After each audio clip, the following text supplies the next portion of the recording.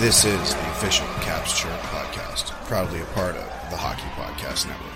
Every team, everywhere.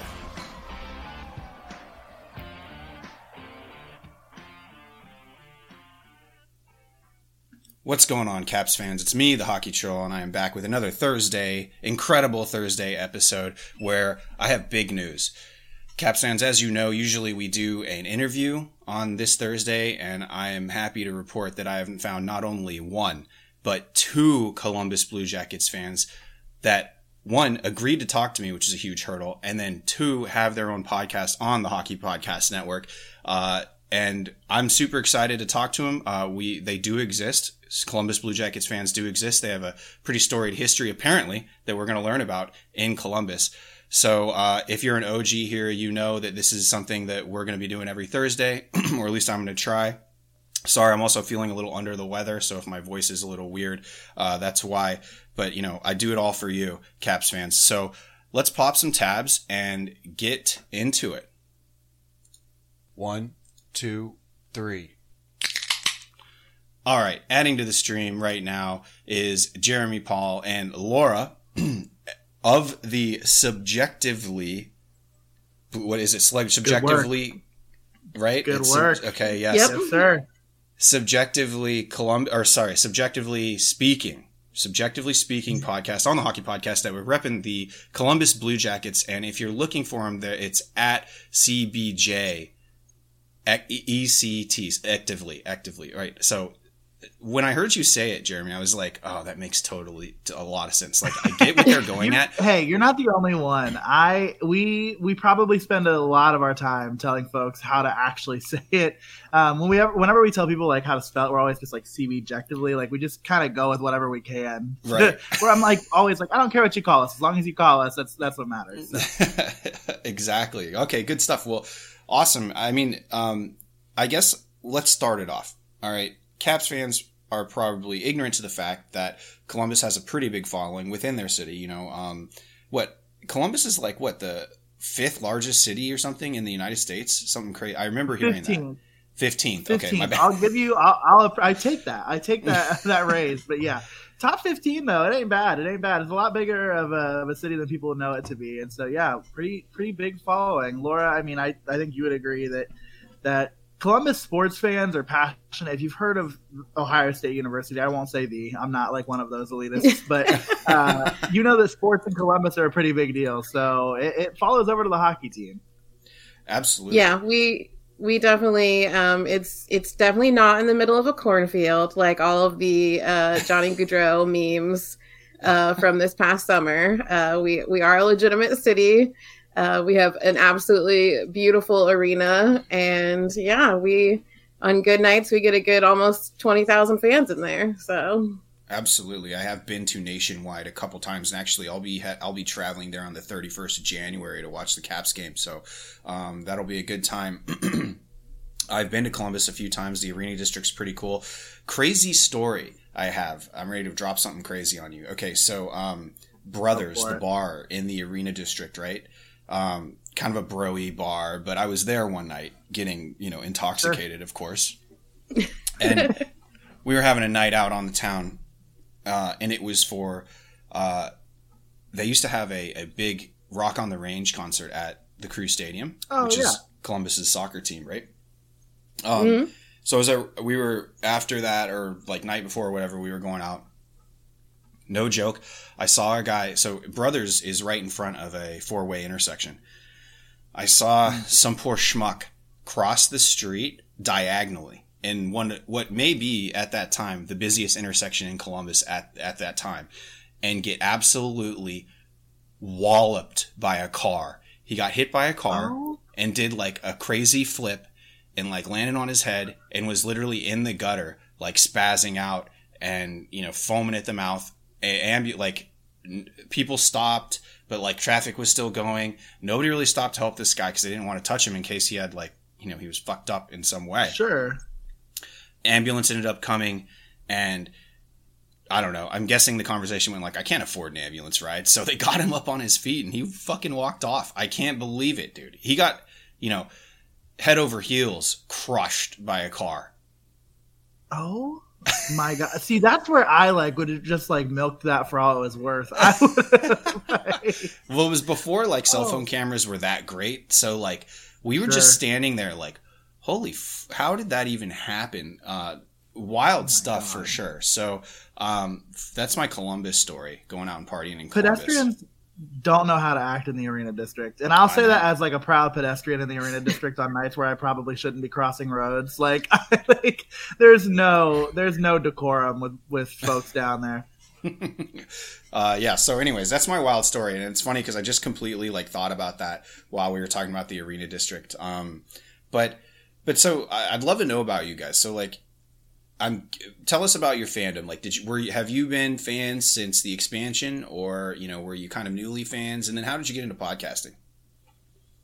Yeah, so I can kind of take that to start. So I was probably 6 or 7, the first Blue Jackets game that I went to. So I was 3 years old when the Jackets expanded in the NHL. So don't have a ton of memory of it all coming together and all that kind of stuff. But I just remember it's one of those things where I think a lot of hockey fans probably could say, you go to a game for the first time, you see it live, and it's just it clicks. Oh yeah. And for me, that was the case. We're watching, it's the Columbus Blue Jackets, it's the Minnesota Wild, and close game, Jackets tie it up toward the end of the third, and my dad was like, "Oh, your first hockey game, you're going to get to see overtime. This is exciting." And ultimately, didn't get to see overtime because Sergei Fedorov, who former Blue Jacket and member of the Capitals, right? Yeah. That people probably never think about when they think about Sergei Fedorov, actually scored the game-winning goal, won the game for the Jackets. I started off spoiled. I think I won the first 3 or 4 games that I went to, which in no way, shape, or form is representative of what it's been like for me to be a Blue Jackets fan since then. But it was fun while it lasted there. But yeah, it's taken off from there. My family did the whole bought into season tickets the first year they made the playoffs, and from there just kind of went to as many games as I could, learned as much as I could about the game. I can't skate to save my life. I never played the game, so for me it really is just a love of the game from the stands. I've never really gotten the chance to give it a twirl. So maybe one day I'll learn how to skate. What do they say about old dogs and new tricks? We'll see if it happens. But until then, just hanging out in the stands, watching the Jackets play okay hockey sometimes. Trust me, with the whole people that play beer league, you could definitely hang. Don't figure it out. Give yourself some credit. Yeah. But yeah, Laura, what about you? Yeah, so I came along much further into the circumstance. So Jeremy and I actually met working at a university here in Central Ohio, and we had been friends for a couple of years, and today, ironically, is actually my hockey anniversary. 5 years ago today, I went to my very first Blue Jackets game. Oh, wow. Basically, he had season tickets, and it was winter break time, so, all of his other hockey friends were, not in town, and so he was like, will you please just come to this game with me? Please just come. I don't want to go by myself. And so I begrudgingly went because sports were not a thing in my life prior to this circumstance. I wasn't a sports person, my family wasn't. And so we go to this game, and I would say basically by the second intermission, it was over. I was hooked. I was done. I was like, when are you going to take me again? When do I get to come again? I had just never experienced anything like that before. And one of the things that we love the most about the Blue Jackets community is it's just, they're just such good people. And so the community aspect was right away. People around us found out it was my first game, and they were so friendly and wanted to tell me all about stuff. And similarly to Jeremy, I got pretty lucky because my first game, they also won. So wow. I was like, oh, this could happen all the time. This is so exciting. It doesn't happen all the time. But so yeah, essentially, December 20th, 2017 was when this obsession began. And then it kind of just rolls along from there. And Jeremy can tell the story of how we got into doing the actual podcast. Yeah, I'd love to know that because you got triple digit EPs now, right? Yeah, 150. You actually released it today. Yeah, 150 today. Congrats. It's good shit.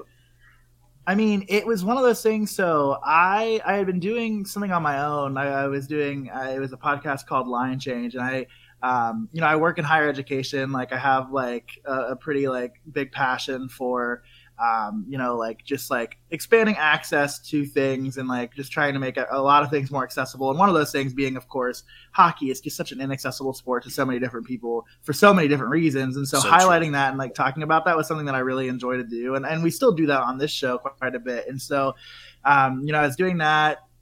Did an interview with Curtis Gabriel, who a lot of folks would know a lot of the work that he does in the community.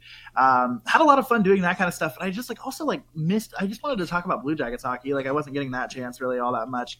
And so it was the COVID shortened season. We're not the COVID shortened season, the 56 game season, and whatever that was for all of us. But obviously fans weren't allowed to go to games. We couldn't do any of that kind of stuff. And like Laura said, I mean, very quickly we became partners in going to games, right? Like we were like, oh, every game we're going together and we're gonna talk about the game on the way home. It's gonna be great. And obviously like didn't really have that, right? So season starts and I'm like, what the hell? Like, why don't we like do what we would normally do when we're driving home from a game and just like talk into a void? Like let's talk into a microphone. If people listen, they listen. If they don't, they don't.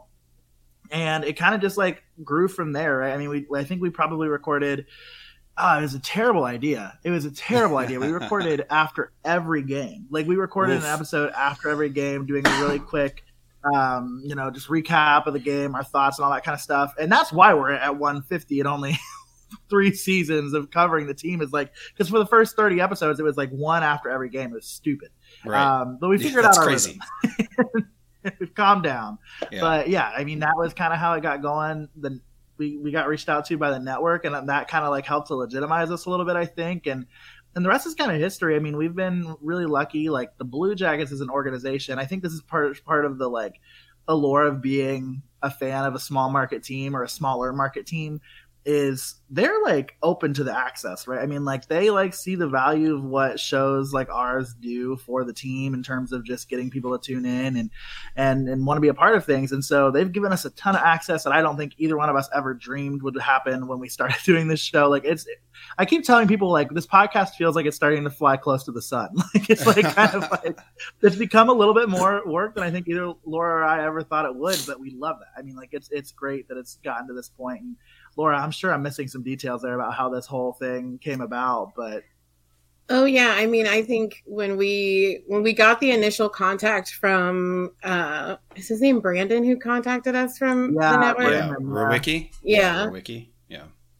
Yes, I think so. When we got the first initial contact from him through like a Twitter DM, I sent it to Jeremy and was like, I don't know if this is real or not. Yeah. And so like I need you to like check into it, because the way we split things up is like Jeremy very much so does like the business side of everything, and I do more of the community service, like social media management side of everything. So I was like, I don't know if this is real and I need you to check it out. But we ended up meeting with him, and he like, and I'm sure they do this with everyone, but made us feel really special because they had listened to some of our like recent episodes. Of course. And at that point, we'd really just felt like we had been speaking into the void, because we'd only been in existence for like 6 months, maybe not even that, 4 or 5. But yeah, it definitely like legitimized us in a way that was really unexpected and special. And if you would have asked me when we started in January 2021 that one day I'd be standing in the grass beside an arena interviewing Rick Nash, I would have told you that you were crazy and that that's definitely never going to happen. But yeah, we've been kind of on a wild ride for this almost 2 years. That's amazing. I love everything about that story, especially like how you guys became fans. I think that we talk about it all the time, and I think that most hockey people understand that like your first live game is really what grips you, right? For me, it was junior hockey in Nebraska, watching that live, but it's always the live experience, which is unlike any other spectator sport. You know, you can go to a football game and like that shit is tame. Even if there's 10 fights in the stand, that's tame compared to an NHL game. I totally understand what you're saying.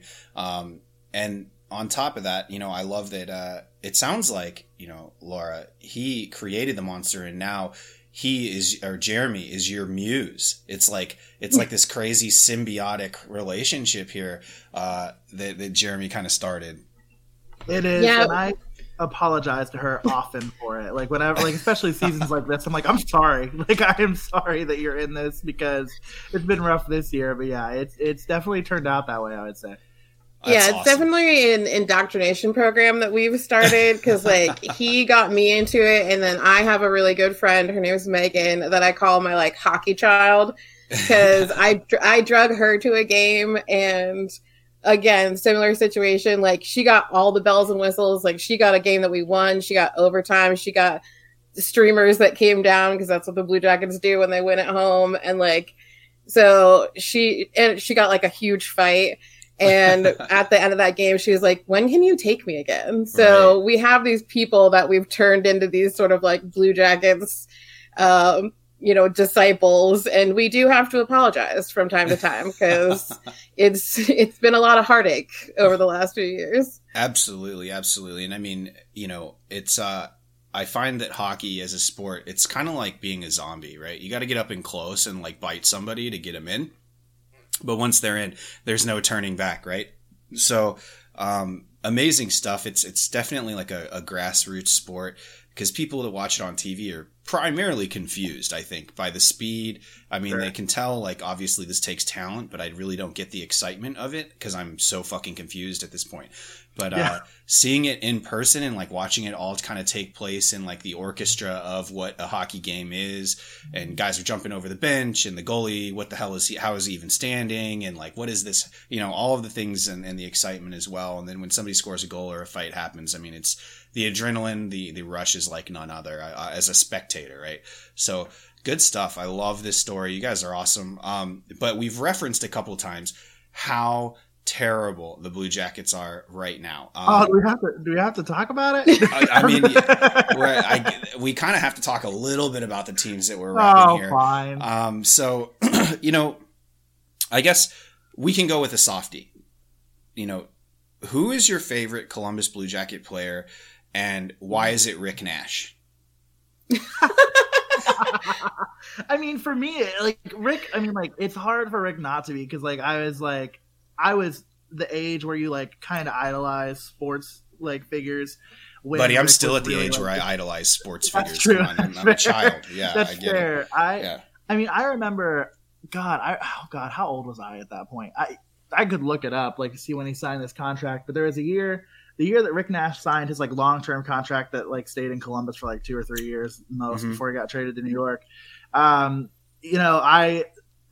my dad was a season ticket holder, he was like, hey, like I got invited to do this like call-in show to like listen to a Q&A, like because that was what access was back back then before social media. And he was like, if you want to listen to it, you can. And so like, I grabbed his phone, I was listening to it, and Rick wasn't one of the guys on the Q&A panel, but it was a handful of other guys. I think like Derek Dorsett might have been on the panel at that time, and other players like that. And so little like preteen Jeremy was like, I'm gonna hit the button to ask a question. And I like hop on, and I was like, hey, like what's it like? Probably 6 octaves higher. Like, hey, how exciting is it to get a guy like Rick Nash? And this is how I should have known that I was gonna like do a podcast one day. Like, how exciting is it to get a guy like Rick Nash like signed for a long term, and probably a lot less elegant of a way than that. But like, that's the kind of thing where I like all time Rick Nash has to be the guy for me, like just because of the significance of him and Columbus and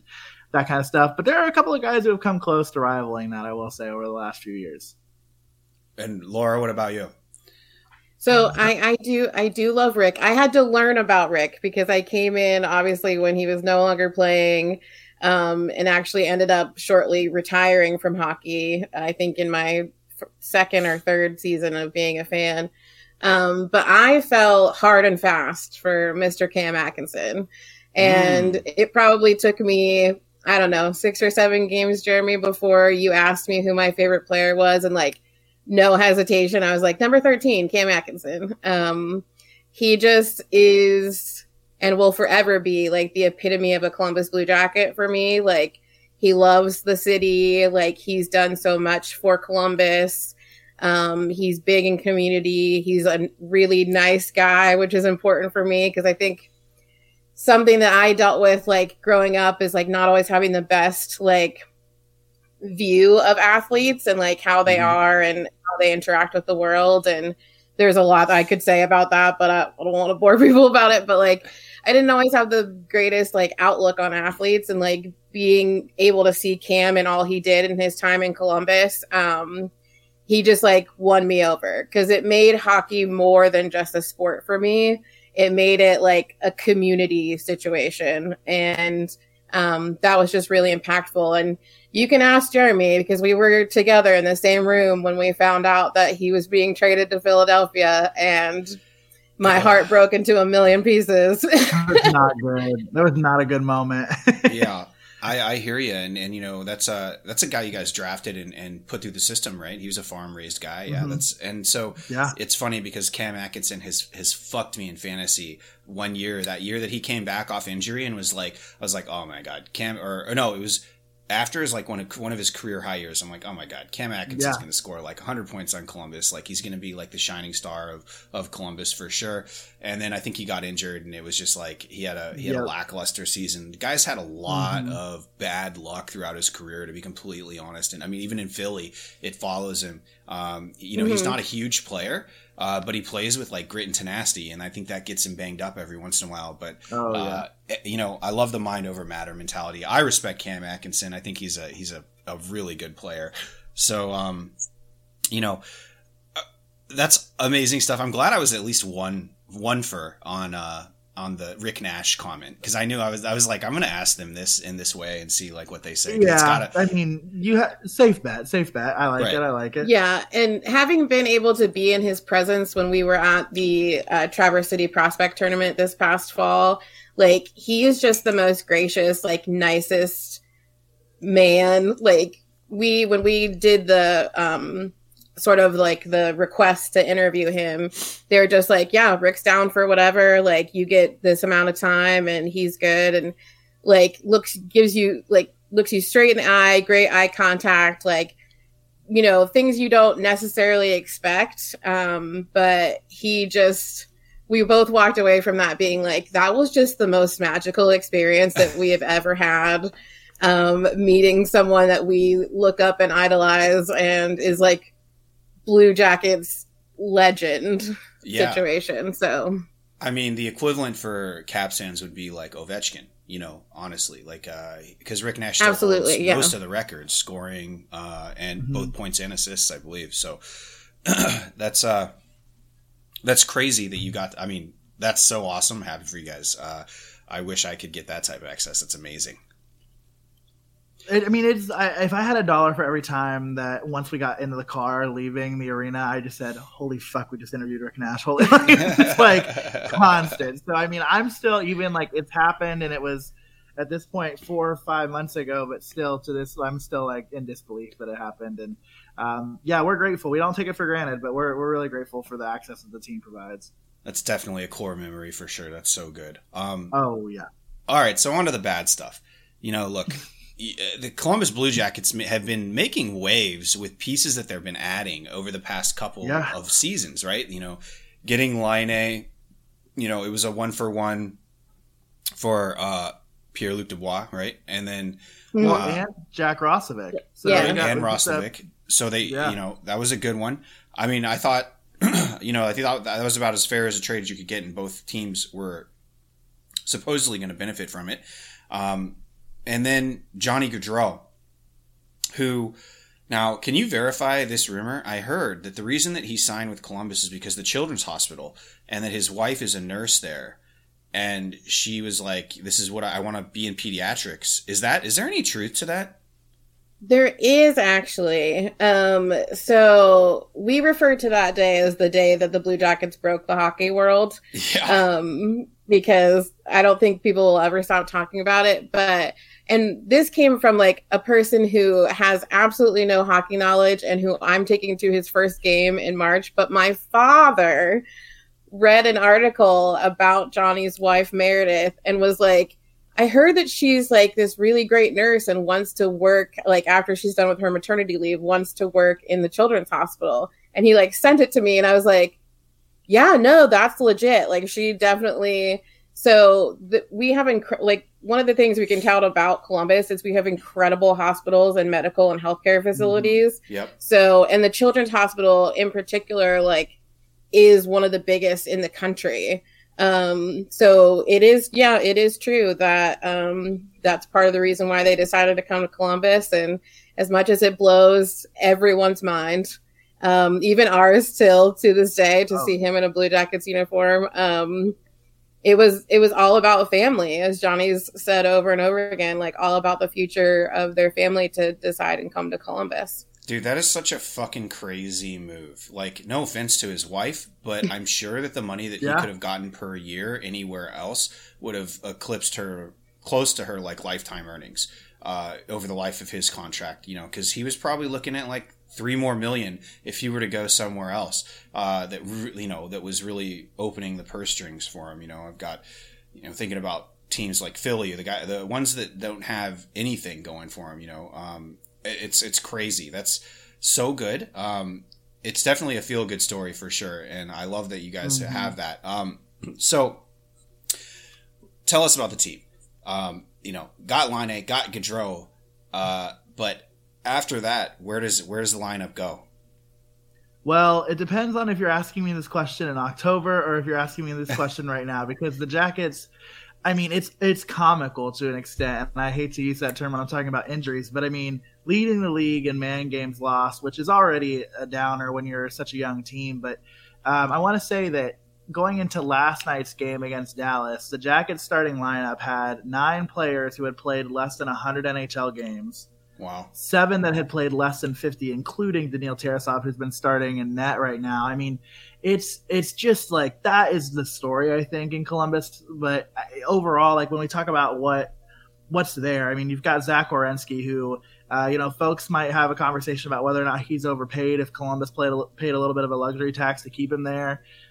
I would hear that out. I would have that conversation. But Zach Werenski is good. I mean, you've got young defensemen in Adam Boquist and, you know, potentially Jake Bean. Like, we don't know what he's going to turn into, but Andrew Peeke is somebody who has played pretty exceptionally well in the absence of 4 out of our 6 starting blue liners to start the season. So, I mean, those are the guys when you look at the defense who are really great. But really, the story of this team is, I think, the prospect pool, specifically at forward, right? So you've got players like Cole Sillinger, who had an outstanding first year in the league, you know, up there along the likes of Pierre-Luc Dubois and Rick Nash in terms of just points production, but also just like being an 18-year-old in the league and just playing so well, being the only full-time NHLer out of that draft class after his draft year.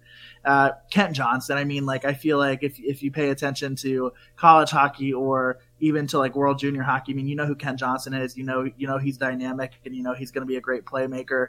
And then you've got Kirill Marchenko, who is a great prospect for the Jackets, who's just now finally cracking the lineup. He was in Russia for a really long time, and now he's over here.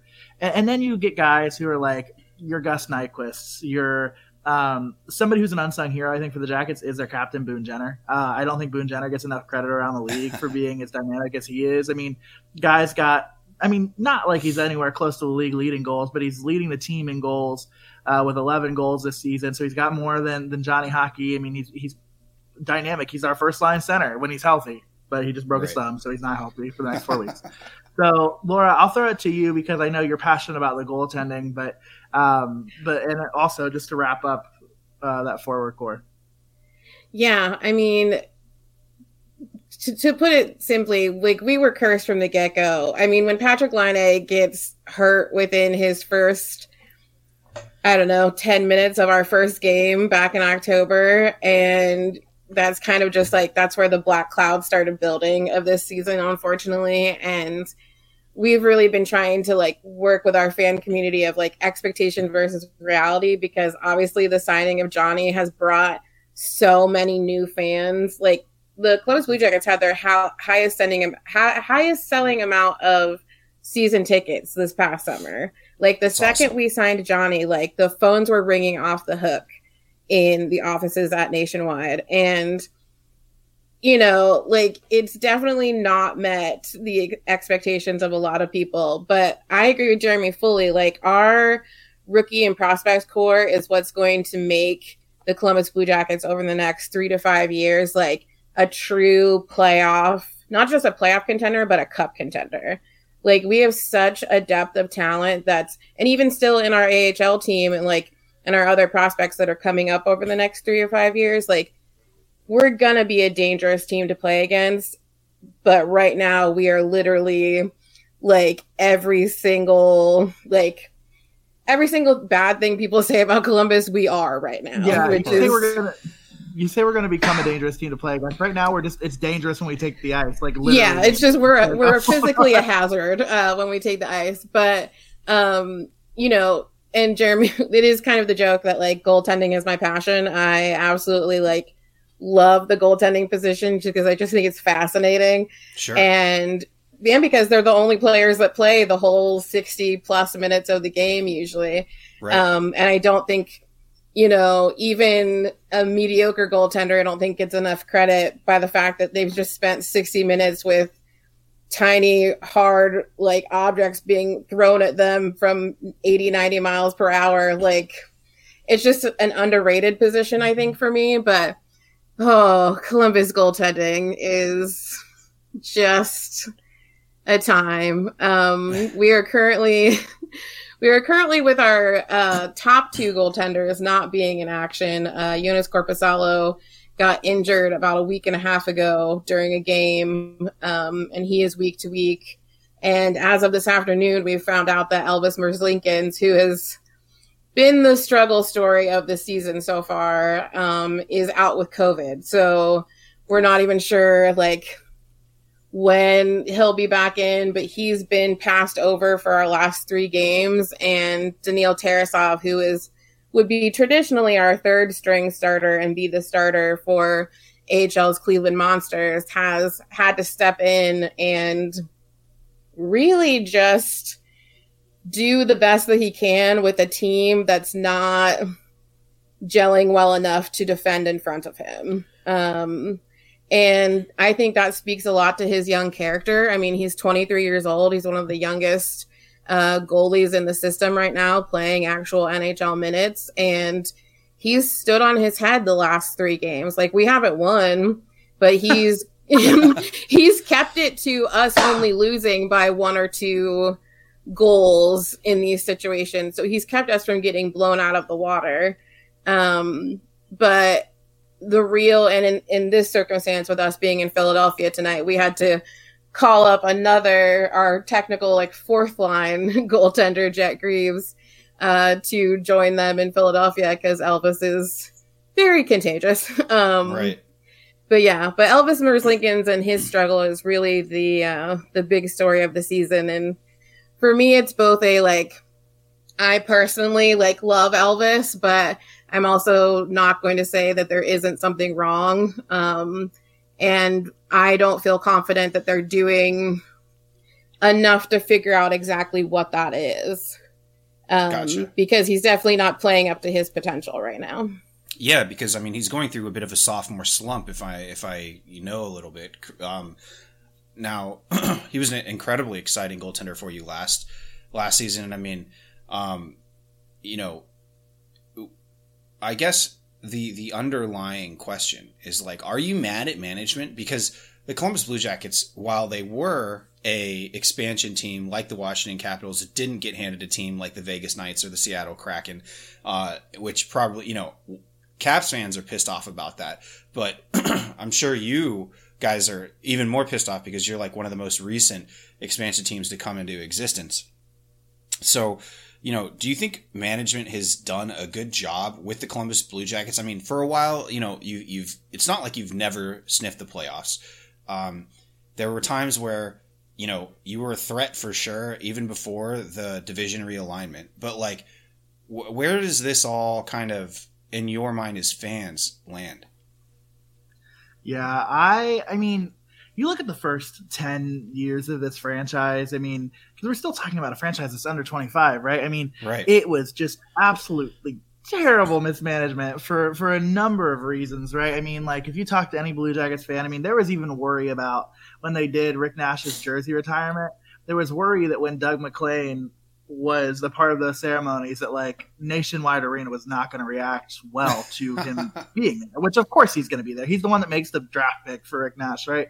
But it's just one of those things where between that, Scott Housen, I will say like wrapped up his tenure pretty well with the Rick Nash trade. I mean, obviously it broke our hearts, but like the assets that he acquired from that trade ultimately end up leading to things like Artemi Panarin and that kind of deal. So that like great end to his relatively rocky tenure. But the thing about Jarmo Kekalainen that I really appreciated and has kind of like saved the way I feel about Blue Jackets management in a whole is, whenever you hear a guy is out there, whenever you hear that, a guy's going to test free agency, it almost seems like always, and it might not even be legitimate, but like Columbus is always somewhat around it. Like the Bo Horvat stuff. I mean, it was rumored that the Jackets might be in a Bo Horvat. I mean, there was a little bit of smoke with Johnny Gaudreau, like at first, and then it kind of dissipated. But the management is always involved. They're always trying to make this team better, and the way that they've drafted has been exceptional. Like I will say there have been a handful. Like Jarmo's first draft, bad, like not good. But since then, you look at some of the things he's gotten out of later in round picks. I mean, Oliver Bjorkstrand is somebody who was drafted. He's a third round pick, I want to say. Obviously, he's not with the team anymore, which shatters Laura and I because he's just like maybe one of the more underrated players in the league. But you look at that, and then you look at guys that he was able to get like in later rounds who are just like there. I mean, Jordan Dumais is somebody he drafts in the third round this year, and he's tearing up the CHL. Hopefully, it transfers. And so for that reason, I love Jarmo. I have some thoughts about like what the team is doing right now in terms of prospect management. Like, I'm not loving what's going on in terms of, this team sucks. Like, this team is not making the playoffs. This team is not doing anything productive. So the only thing they need to focus on this year is developing those young guys. Right. And I don't know that they're doing what they need to do to make that a reality. Like, no disrespect to Gus Nyquist, but like every single time I watched Gus Nyquist take first line minutes, I was like, what the fuck are we doing? Can we please get somebody up there who's going to be there in the foreseeable future? I mean, those are the kind of things that really bother me with Blue Jackets management. But I'll say now, Jarmo Kekalainen is one of the better GMs in this league. I mean, it depends on the day whether or not I think he's the best, but he's sneaky. He does stuff that you don't expect. Like trading away your favorite player, Laura. Like, he does stuff like that every day that you're just like not ready for. Right. And that keeps it fun. That keeps it fun for sure. Absolutely. So, yeah. Laura, did you have something to add to that? Oh, no. I was just going to say, like, one of the things, I thought for sure after the Cam situation that I would never love Jarmo again. It changed because I did grow to love Jakub Voracek. But similarly in fashion, we got the opportunity to interview Jarmo in kind of a very crazy circumstance. Wow. And so we interviewed him actually right before this past summer's draft. He was literally leaving for Montreal like the day after we were recorded with him. But one of the things that he said in our interview was something that regardless of how long he stays with Columbus, I'll always respect him for this. And he said that one of his biggest priorities is that he always takes the time to learn about a prospect's life outside of the rink and how they are as a person, how they are within their family, within their friend group, like what their history is within, all the other things that they do outside of hockey, because he doesn't want to bring in a player just because they have this incredible skill. Because if they're a not great person off the ice, he doesn't want to bring that into whatever franchise he's working for, because he values his players to not only be of the top caliber, but also that they are good people and that they will bring a positive attribute to whatever community he's bringing them into. So like for me, and I know for Jeremy too, like that was something that really like ingrained in us, like the kind of person that he is and the way that he looks at the game. That's incredible, man. I mean, I didn't know that about him, but I do know that culture is huge. I think DC has a great culture built around their team. And that's from ownership on down. And if you look at Columbus, no offense, but, I can't really identify through the years, like what identity Columbus has, right? What kind of team are they really? Like some years they're a checking team. Other years they're trying to be like a little bit more finesse. Who knows what the hell is going on in Columbus, right? I mean, they're kind of just a blank page. So I definitely think that that identity and starts with your culture. And I think that, hey, it sounds like, and you would know best, that Columbus is on the right track. But hockey fans, you know what else is on the right track? DraftKings Sportsbook. Hockey fans, light the lamp this winter with DraftKings Sportsbook, an official sports betting partner of the NHL. New customers can bet just $5 pregame money line on any NHL team to win their game and get $150 in free bets if they do. If that wasn't enough excitement, you can turn small bets into bigger payouts with same-game parlays. Combine multiple bets like which team will win, how many goals will be scored, and more for your shot at an even bigger payout. Download the DraftKings Sportsbook app now. Use promo code THPN. Bet $5 on any NHL team to win their game and get $150 in free bets if they do. Only at DraftKings Sportsbook with code THPN. Minimum age and eligibility restrictions apply. See show notes for details. So, you guys like that? You guys that was well done. That was really well done. I actually texted Laura on the side. I always try to do the same thing. I always try to work it in like a very conversational way. And so I texted Laura the second you started reading. I said, that was well done. Like, that was really well done. I love doing it. So like with that ad read, like most people that aren't in the network, like they don't give a shit. They're just like, oh, it's the ad read now. But yeah, like everybody who's in the network, they know, because we all have the same ad read, folks. But remember, use code THPN and thank us later. Exactly. 100%.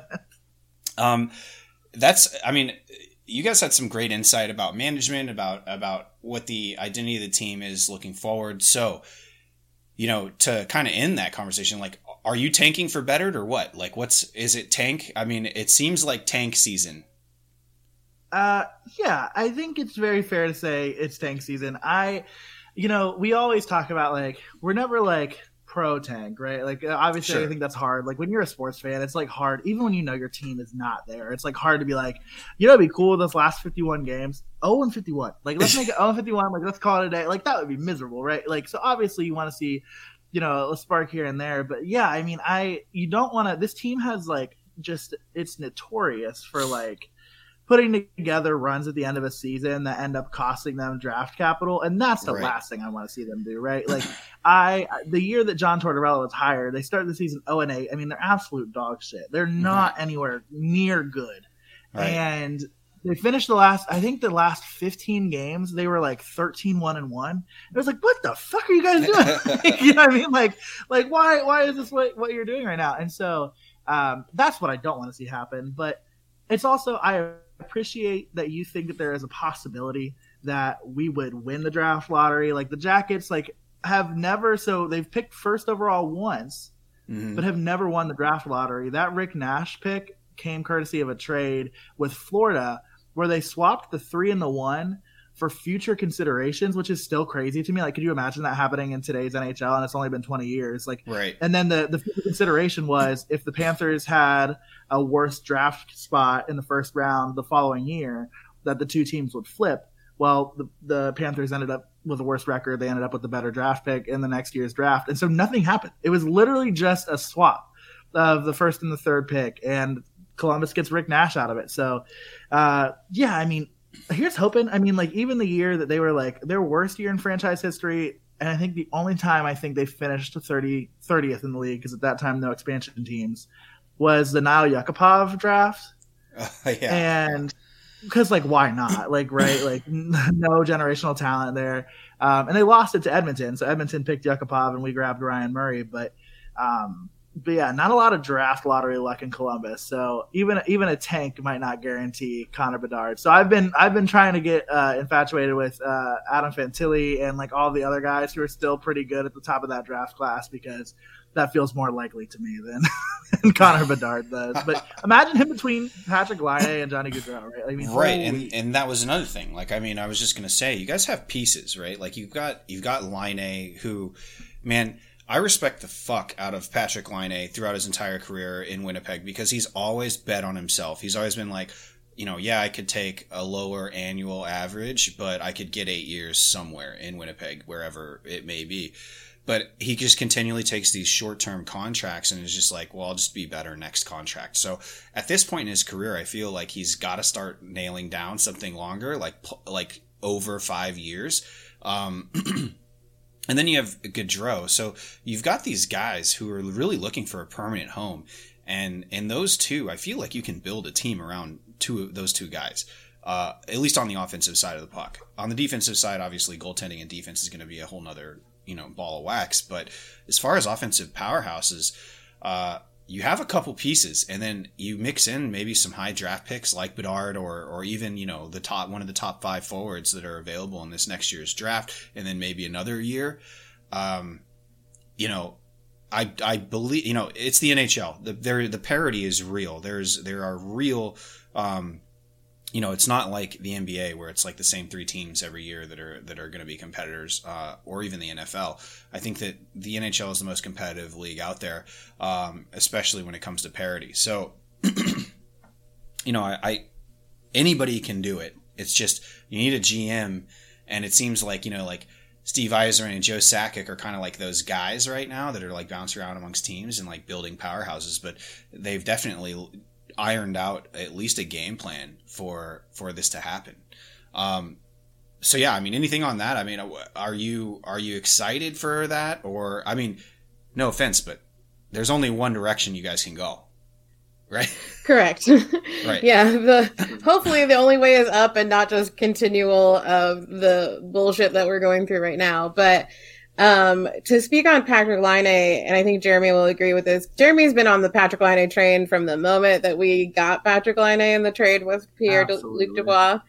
I, however, have not been on the Patrick Laine train. Conflict. It took me quite a long time to warm up to Patrick being a part of our team, and I think if you look at how he's changed as a player over these last 2 seasons with the Blue Jackets, I think and I will, go to the end of his career saying this, that Columbus has made Patrick Laine a better player.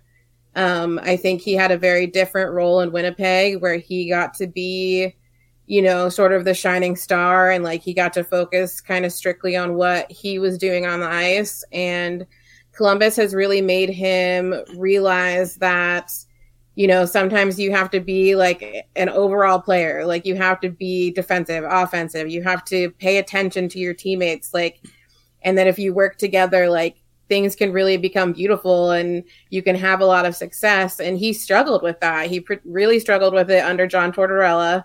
And in that circumstance, Jeremy and I were just talking the other day, since Torts just benched Kevin Hayes, it's in a very similar fashion to benching Patrick Laine in his first season with the Blue Jackets. But I think how we've turned around this situation, and Patrick has said it in, numerous interviews, because similar to Johnny, people are always like, why? Why are you staying, and why do you like playing here? And he...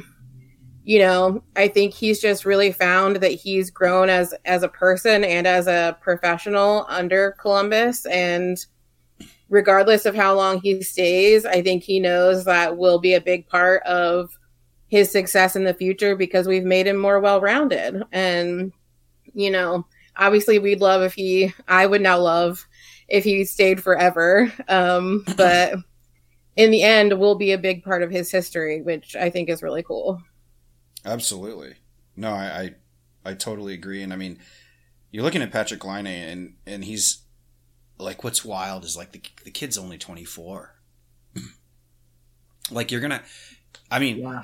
If I'm Columbus, I'm locking that guy in 8 years, right? Like get him for his prime and beyond. Especially with the new cap bumps that we're about to see with the next 3 years. I don't know if you guys have caught wind of that, but it could be up by year 3, it could be up a whole 9 to 10 million from what it is now.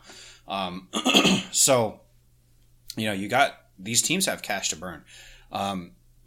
So no, that's all great stuff.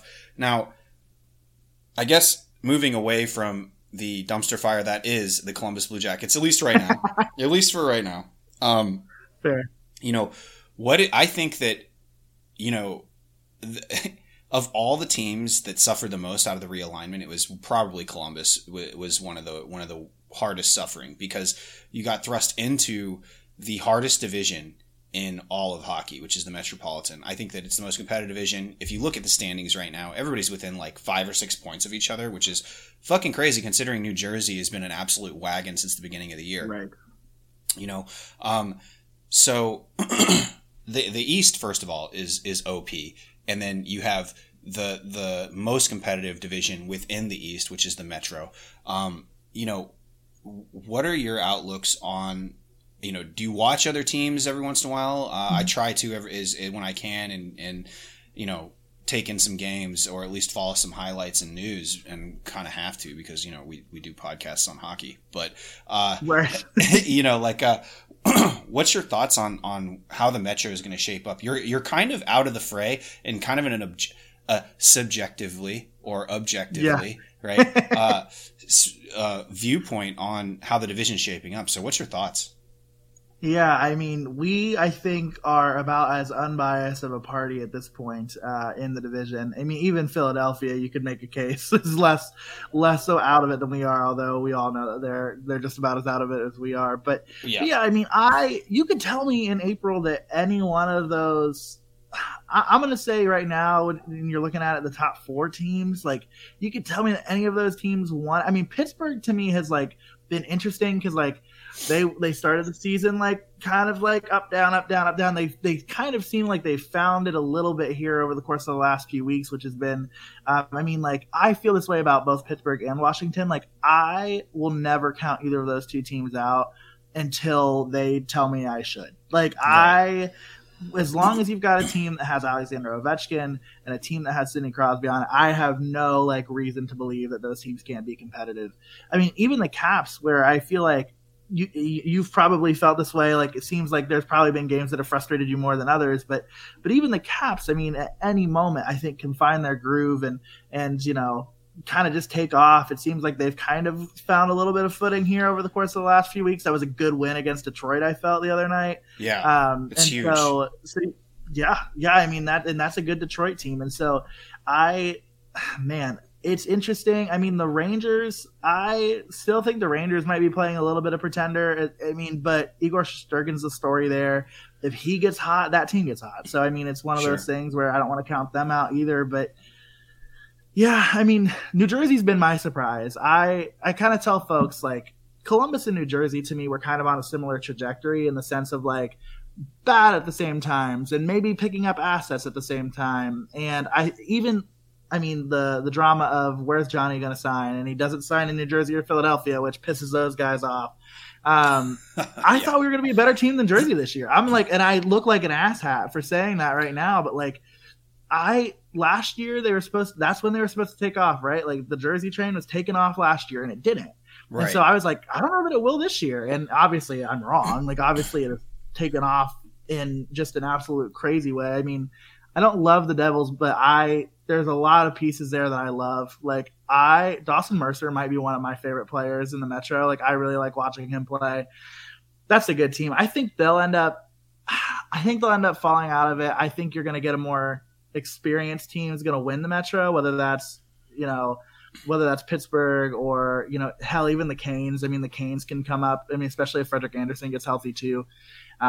So we'll see. I mean, that was my way of saying that it's really anybody in that top 5 race. Not really a lot of helpful insight. Laura, what else have you got on the Metro? Well, I mean, I in similar vein, I'm not going. You would know the author from The Athletic that just told us in the summer that the Blue Jackets were going to be absolute garbage, and we were all mad at him. He was right. Dom Lustitin, everybody.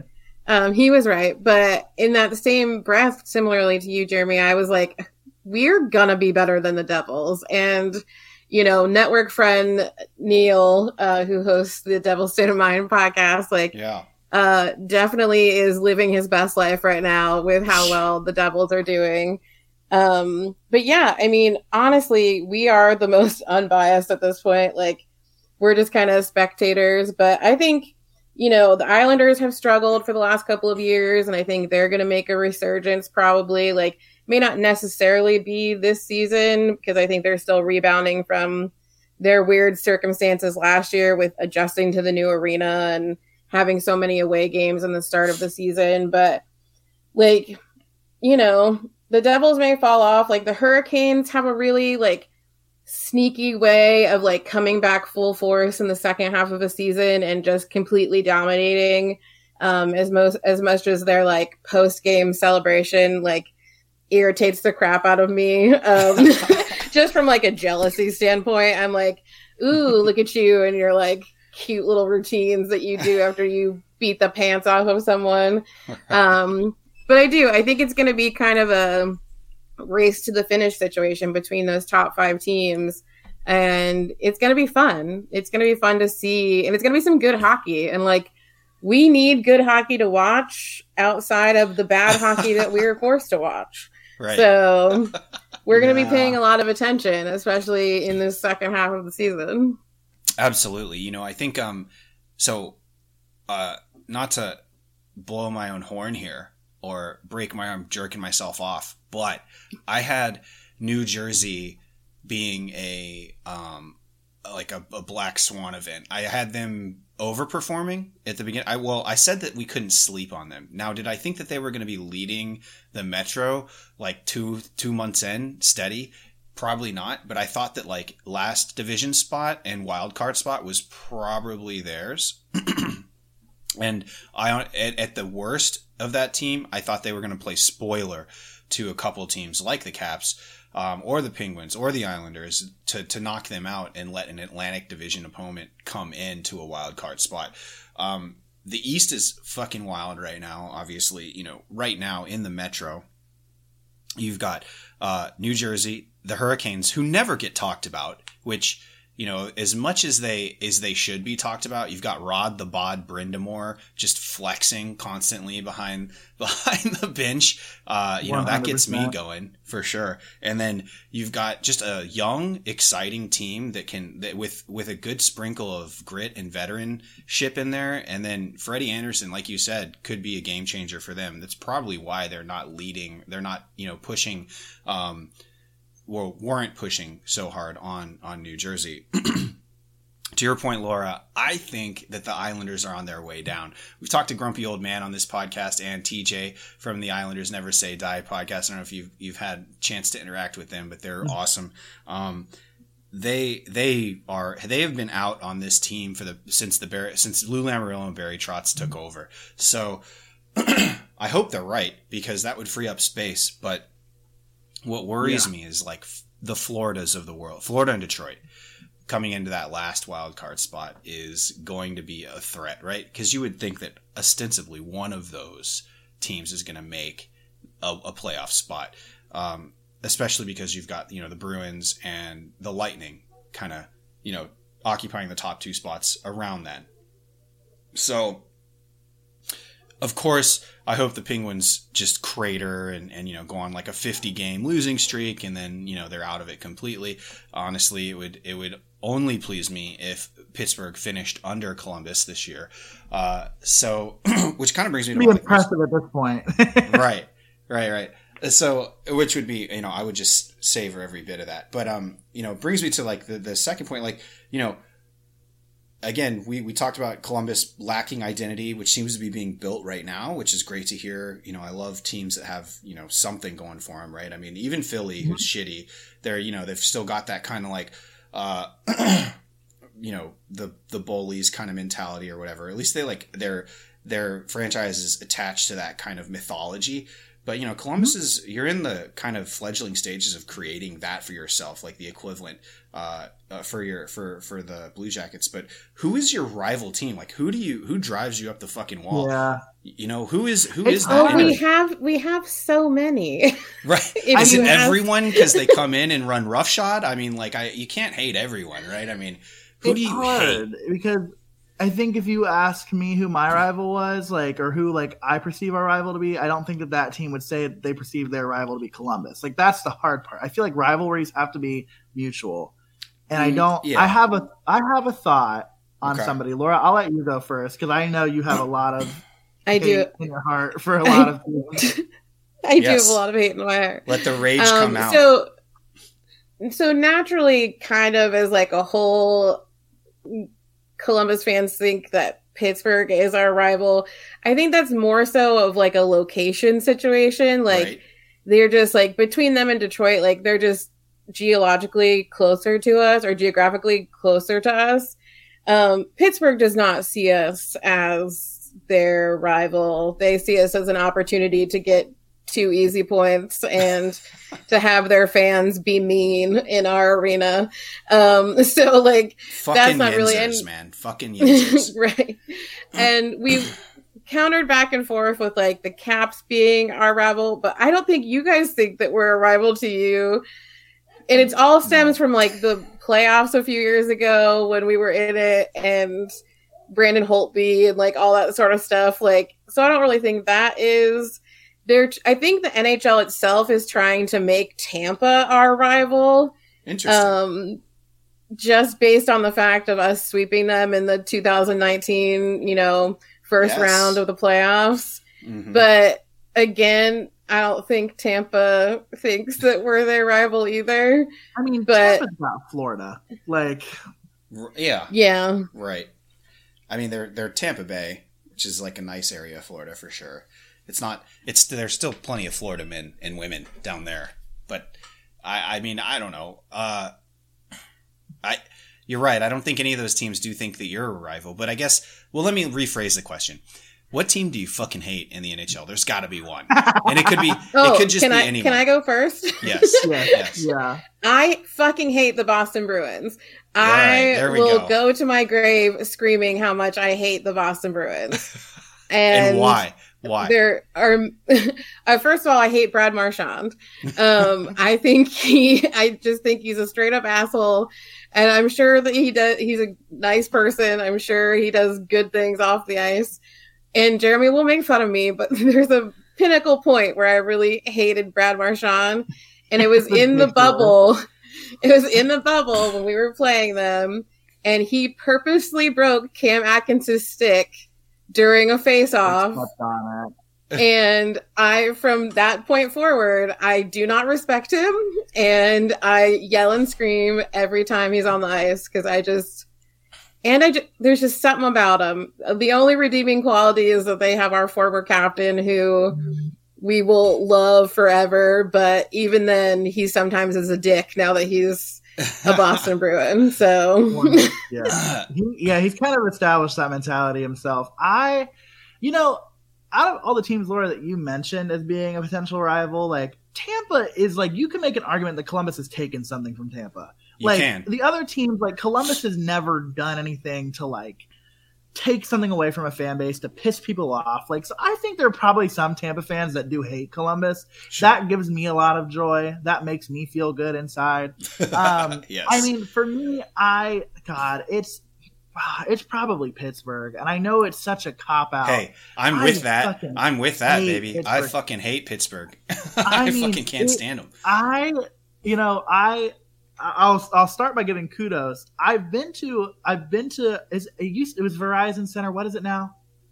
Is it Capital One? Capital One. So Yeah. I've been to Capital One. I went there when the Jackets were on their 16-game winning streak, and they went to Washington with the opportunity to tie the streak. And so my friend and I, we drove down, caught the game. I was triggered by your intro because the Caps beat the Jackets 5-0 in that game. It was terrible. But every Caps fan was great. Like, nobody was an asshole. Like, everybody was cool. I enjoyed it. I would absolutely go and watch a game again there. I've been to 2 games in Pittsburgh, and I don't think there will be a third. I cannot for the life of me put up with I was walking around their main concourse, and if you've never been to PPG Paints or whatever the fuck they call that shithole, it's actually a nice arena. I'm being an ass. It's funny because it's like the same architect that did Nationwide, I believe. Yeah, I know. I'm being a total dick. But that's okay. Fuck them. Fuck them. Fuck Pittsburgh. Right. Yes, of course. Correct. So you walk down into the concourse though from the top, and so like I'm walking around here, like just like trying to like get a drink or whatever have you, and this kid probably no older than 11 just walks up to me like no words and just goes, and just like flips me off and just like right in my face like I'm an adult man. And he's like, I'm like, where are your parents? Like that's the kind of mentality of a Pittsburgh fan that just drives me up the wall. Oh, they're trash. And I'm also like other sports fan. Correct. Other sports fans. So I'm a Bengals fan. So there's like I hate the Steelers. I hate the Penguins. Pirates suck, but fuck the Pirates. Like I don't like have anything for Pittsburgh sports. I can't do it. I just cannot. Good. Well, then, we are of the same kin here, my friend, because I cannot fucking stand Pittsburgh. I actually live in Wheeling, so that's an hour outside Pittsburgh. I play beer league with only Pittsburgh fans. I play against Pittsburgh fans. Like, they're all fucking water trash penguin mouth breathers. And, like, okay. Of course, I think, I'm glad that you hate them because really, like, you have not suffered the strife of a Caps fan that has suffered against Pittsburgh. Right. And so, of course, they're going to be forever my most hated enemy, for sure. And to your point, I've been to Columbus's arena, sat down in the lower bowl when Ovechkin was playing, and Columbus fans were very civilized.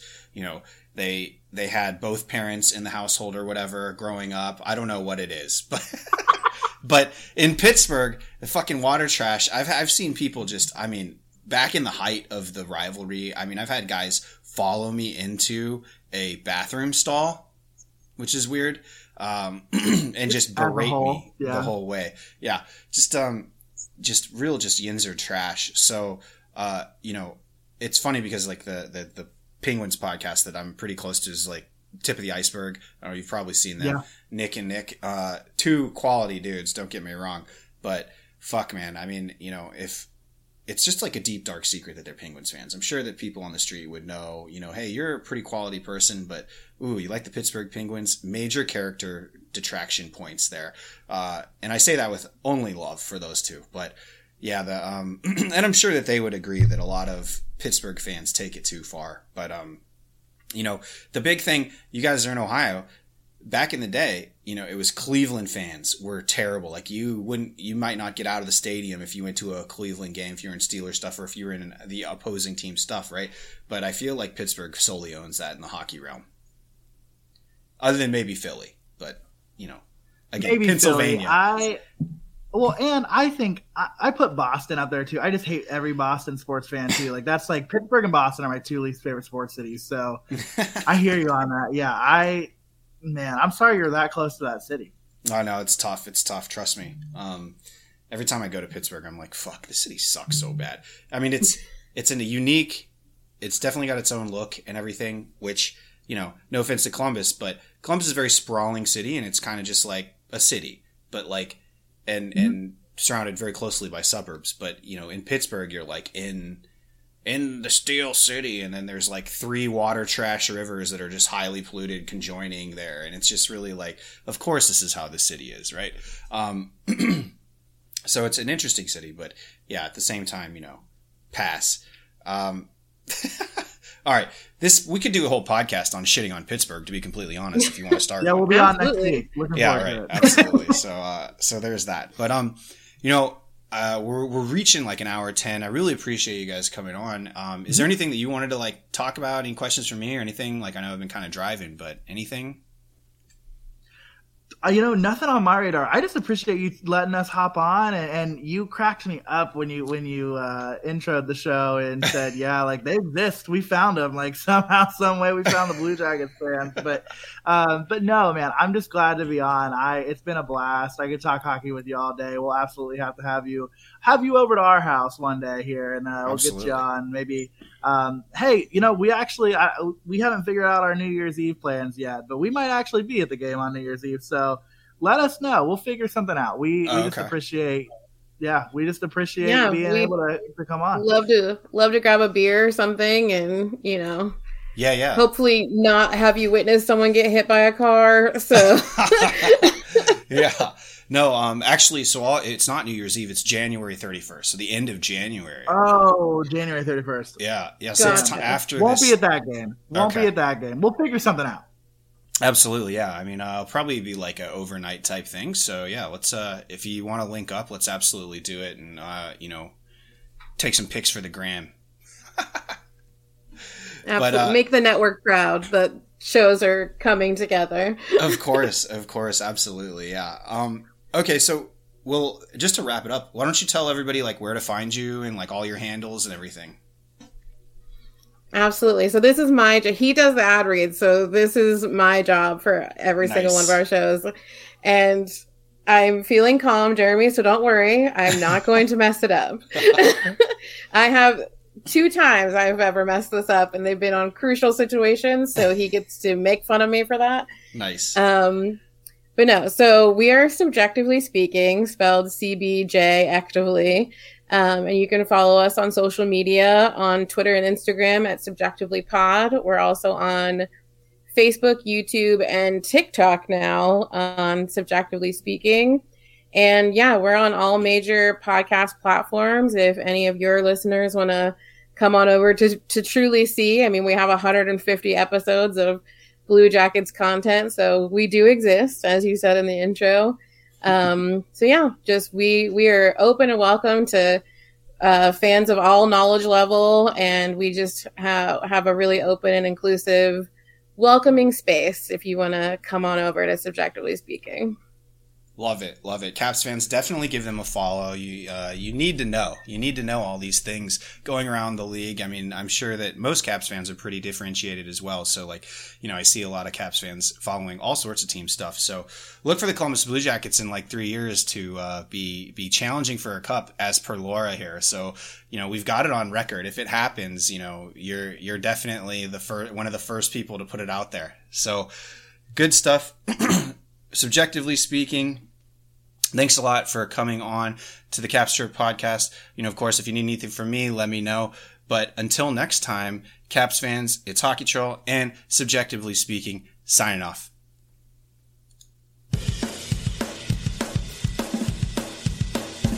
Hey, Caps fans. Thanks for tuning in to the official Caps Chirp podcast, repping the greatest team in the NHL. Follow me, the Hockey Troll, at Hockey Trolling on Facebook, Instagram, and Twitter. And follow the show's handle at Caps Chirp on Facebook, Twitter, Instagram, and TikTok. Special thanks to the Hockey Podcast Network at HockeyPodNet on social and thehockeypodcastnetwork.com. The Hockey Podcast Network. Every team, everywhere. Check them out, or we're not friends anymore.